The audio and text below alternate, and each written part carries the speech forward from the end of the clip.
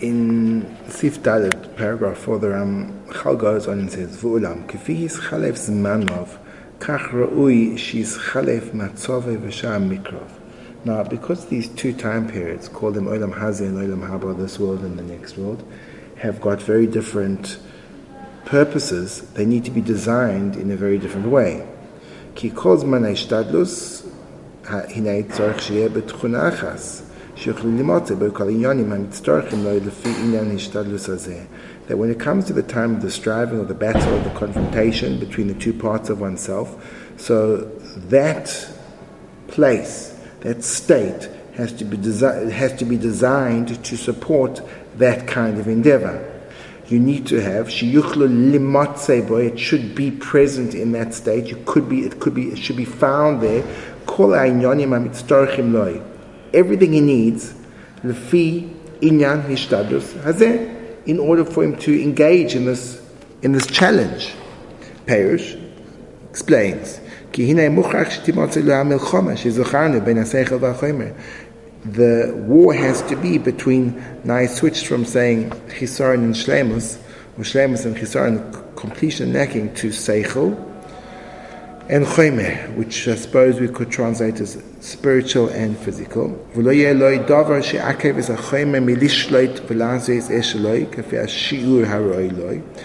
there should be nothing which stops the material from ruling over, and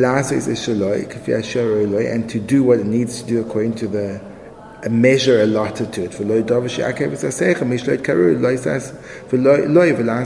Neither should there be something preventing the spiritual side from doing what it needs to do for itself. In order to maintain this balance, there should not be anything that will cause the material to become overstrengthened. But nevertheless, just like the material can have no upper hand in the struggle, neither can the spiritual. Apparently, you'd think it would be much better if the spiritual goodness of man would have an upper hand and triumph. But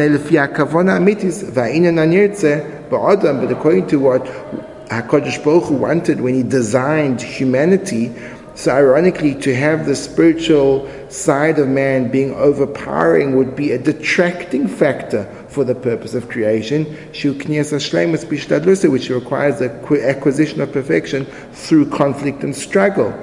And therefore, it would not be good if the person was over-spiritualized, because then he would be too easy to do good, and again it would not be accredited to him.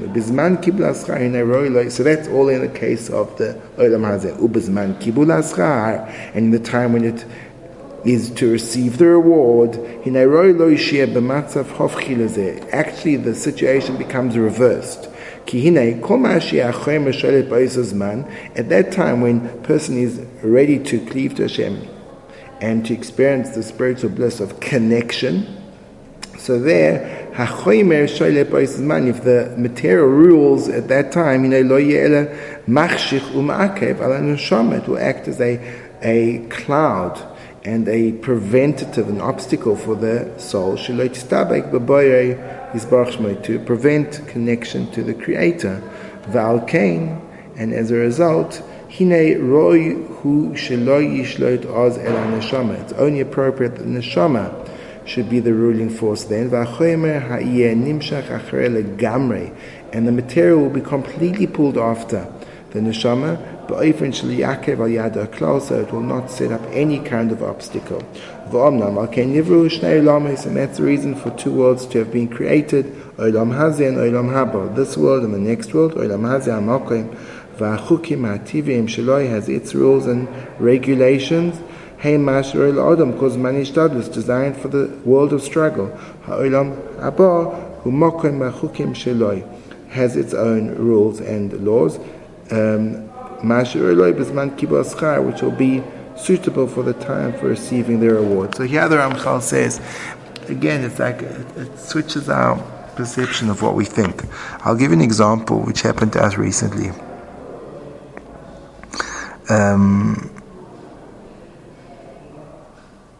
in terms of a shift in perception of what's good and what's bad. When you call in a repairman, in fact, I'm going to leave off this point for a later stage and conclude this section right here.